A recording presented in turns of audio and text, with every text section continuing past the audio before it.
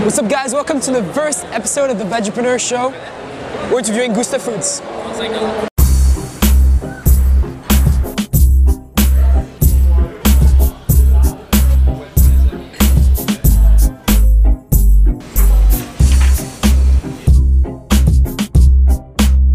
Welcome to the first episode of the Veggiepreneur Show. My name is Oz. I'm here with Sylvain, the founder of Gusta.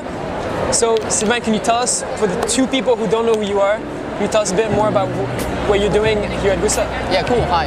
So basically, Gusta, it's a vegan factory that we make vegan sausages, vegan cheese.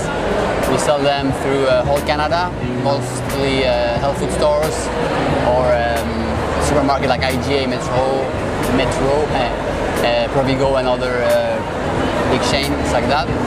And yeah, we are pretty much growing fast. So next year we'll probably head to the USA or eventually, yeah. Cool, cool. So can you take us back to the initial spark? Like, what got you started into Gusta? Because with a vegan market that's opening up, there's so many options. You could be doing fish, you can be doing meats like you guys are doing, you can be doing vegan sushi. What got you specifically started in like sausages and yeah, I mean, we make sausage. We don't only make sausages, we make like those roasts. But I thought sausage, it's easy shape to make a affordable and tasty stuff. So, but what was the spark? I came back from a huge trip, like 1 year bicycle trip in 2014, and the child of a good friend was allergic actually to beef and soy. Okay. And I was thinking, in Europe I used to eat some like seitan stuff that were super nice. So I was thinking, I should just cook something for her or for the kid. I'm vegan since 13 years, so I know I used to like follow up closely all those kind of vegan food. I like kind of vegan comfort food and stuff. And I was thinking we don't have enough options here, or the options we have it's soy based or whatever. So I was thinking, like a soy-free vegan protein that is very tasty. Let's do some try actually. And I made a couple of tests and I was thinking, cool, that's pretty tasty. And I think we missed this kind of products in Canada back in 2014. And so then I thought, cool, man, I should maybe try to make something with this. Right. And yeah, so 1 year later, 2015, I started Gusta, like as we know it now. And 1 year later, 2016, we started basically to sell those products to Quebec and then Canada. Yeah. Nice. When you started first off doing it for that kid, did you have the vision of starting a company, or was it really just to serve? Let's say after 1 week, I thought that, I think it could work. Okay. So like very fast at the beginning. But you started very big, little baby steps, testing the product. Oh, absolutely, yeah. My first sausage was very ugly. It was a kind of, seitan-based thing in a Ziploc taped with duct tape. It was pretty ugly because I wasn't aware how you can make a sausage. Like right, for sure.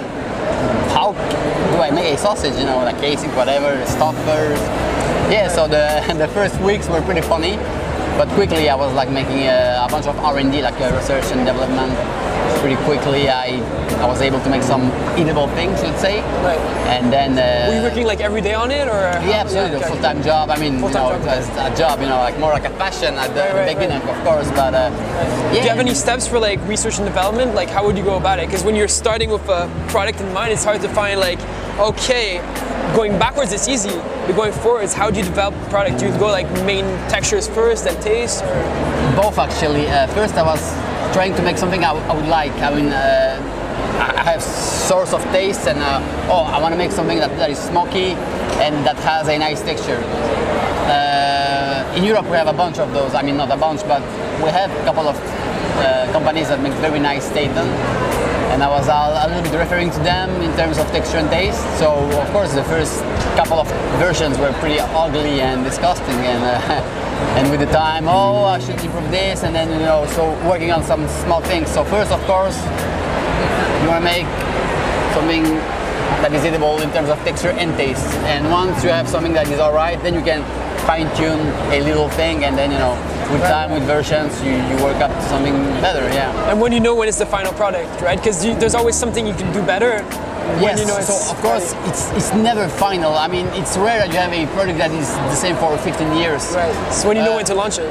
Exactly. So when it was when it was time first, because time is not endless. I mean, it's endless, but in terms of I want to start selling those shits. So at what time I had to say, okay, this version is good enough for a first version on the market. And of course, with the time, we were improving like a little, little by little, just to fine tune the product in terms of production, in terms of taste, texture, everything. So it's never final. Now we have final products since a couple of months. They are exactly the same as for maybe 12 months. But before that, every 3 months we were just improving a little bit. Or actually, it's more like every 6 months, because then we have to change all the labels. So you cannot work out the versions all the time. But yeah. Right. And I want to get into your growth, like how you took this from the product and then you started scaling into multiple distribution channels. Yeah. But can you take us back to where you were before Gousta? Because I guess a lot of people are intimidated by starting a business. They take this as a big venture, when you really took it step by step, first serving one person and then realizing that this could serve many people. So yeah, what were you doing before that? Absolutely. Actually, my goal and my vision was to sell a product that is not too expensive and that is tasty and that could be found everywhere. So basically a large distribution. So meaning a large factory that can, large productions can kind of. So since the beginning, since the day one, I had a nice small factory with big machines.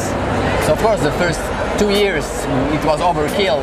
It was very expensive to run, and we were losing money every month because it was a bunch of money to invest. But that was my goal, to be able to produce at one time massive production kind of. Right. So that's our model. That is kind of risky, but I think that no risk, no fun. So that was that's my kind of mind spirit.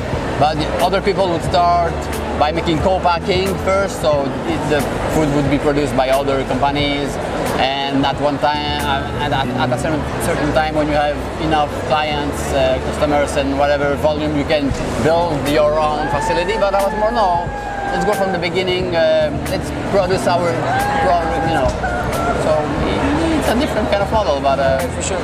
So yeah. What do you feel was the biggest challenge you started facing when you started to launch? Oh my God, the biggest challenge for sure for a business, I think every kind of business, is the cash flow. That's for sure for the 2 first years, my God, it's a nightmare because especially in the food industry, it's hard to get some financial products like margin or whatever, Can I ask what your margins are right now, or like about? It's pretty like the average, like every kind of food, 3.5. like 30% more or less for like how do you say marge brut? Margin, net margin, Yeah, because that's like on the product, but then you have to pay all the fixed costs, like whatever the sales. So you have to pay Hydro-Québec or your loans and whatever, like machines. So that's plus that. So the final margin is pretty small, especially for us, where I wanted to have something that is very affordable. So that means since the beginning I had to have very small margin to be able to offer those kind of products. Right. Because you can see that we are way cheaper than Tofurky is like pretty much the same price, but the quality is lower. We are cheaper than Field Roast. Of course, it's US, but still, because they are taking bigger margin. That's right for sure. So smaller margin, but that's a choice. We make less money, but our product is viable by a larger part of the population. That's our mission, to basically to substitute all meat by our products or by other vegan products, because we believe in veganism and we want to save animals and save the planet. So that's right. Mission, yeah. Right. So if you could break it down for someone, let's say who's 18, 20, wants to start a business, similar model to what you were doing in the food industry, if you could break it down into very simple steps, amount of money to start, what are the first steps they should start doing to get visibility, to start growing? What do you recommend? So for the money, it's of course a matter of your business model, you can start with $5 and just, or we can start with 2 million and have a very nice facility. But let's say ideal to be, they say it takes 2K to start a business. That's for sure, minimum, and that's without the facility. Because with 2Ks we have one machine, that's it. So, but let's say first you have to have a nice product that is that you can produce and that is very tasty. So it means that you can sell basically. And that is affordable also. If it's too expensive, you'll have few customers. So first the product, second the branding, so all the design. And any keys for branding? And do you have any keys for branding? Oh, you have. If you're not good in design, you have to find a good designer. Right. How did Gusta come up? I have a very good designer, a very good brander, kind of. So she actually designed the brand and all the branding, the ADN of the DNA, right. DNA of the brand, basically. So, and that's a key business. I mean, a key in every business. You have to be the best in every field, like marketing, sales, whatever operation. But one person cannot be all those right. things. So it means that you have to find all the best. Because I hate sales, and I'm alright with marketing, but without more. So I had since the beginning I had to find a seller, kind of, Right. And who was that for you? How did you find that person? Oh, it was my ex, my girlfriend was working with me the first year actually, and then when she left for a huge trip, I found a Fred actually, my big buddy Fred, which is there, the big bald guy. He's great, yeah, and so that's it. And how did you find the self-awareness, knowing that selling was not for you? Did you have a ritual, or was it? What do you think was the key to your self-awareness there? Oh my God, that's of course. I mean, when you want to start a business, you have to have this entrepreneur fiber, Right. And I think that means that you are aware of yourself, what you like, what you don't like, and I mean, in life, basically, more you know yourself, better you will do. So I think that travels actually are good stuff. Traveling. Yeah, by traveling you can explore yourself, explore the world, know yourself better, know the world better. But after that you can figure out better what you like and what you don't, and quickly I figure. And then it's a matter of wisdom. You have to be open-minded and listen to everything. Not listen to everybody, because if you are listening to everybody, you are losing your vision and your mission, but especially the vision. Anyway, so it's a matter of to listen to yourself first. Right, for sure. And do you have like any key routine that you do on a daily basis to make sure you're on top of your game, that you're being a cause and not an effect? The key routine. Let's say first, the first tool to be able to manage everything is to have a plan. That's also a key thing. Build a plan. Any key distinction within a plan? Like, how would you break it down? How would you reverse engineer that plan? Like a business model, basically. You have to write down everything you think about your business, everything. The vision, the mission, what you want to, where you want to go, what's your product, what's your, like, everything from scratch on a paper. And I think a good plan is if you can then execute it like at least 80 or 90% just following the plan. And of course there will always be like a 15, 20 or 10% ideally of on-field adaptations, but ideally you have to think a bunch before everything, like all situations, plan everything in advance, and then just execute the plan. So then it means that you can execute the plan way more efficiently because you thought about everything, most of things. Right. But then to follow up, you have some tools. You have like some management tools where you can follow up with your KPI. Yeah, that's it. KPI, keep it yeah. And I like to go back to team building just for an instant. Yeah. So let's say you have 3 people to start a business. What would these 3 people be doing? Because a lot of people, they try to jump in by themselves, they try to do everything like you mentioned. But let's say you had to build a minimal, very lean team. What would be the hats that you would have? For sure, you have to have a god in operations, like production, operation. Research development, or ideally, yeah, of course. Like everything that belongs to the product itself, from R&D to production. You could have one guy for production, one guy for R&D, one guy for whatever the lines and shit. But ideally, like one guy for this. So like all the kind of engineering thing. Right. One guy that is a completely different model, a completely different world is like marketing, sales, this kind of shit, customers. That's for sure a different world. And a third world, maybe like administration, like business, like the kind of like the legal, the financial. Yeah, exactly. Okay. Yeah. That's also a very different hat. So for sure, like those three hats, for sure. Okay. Yeah.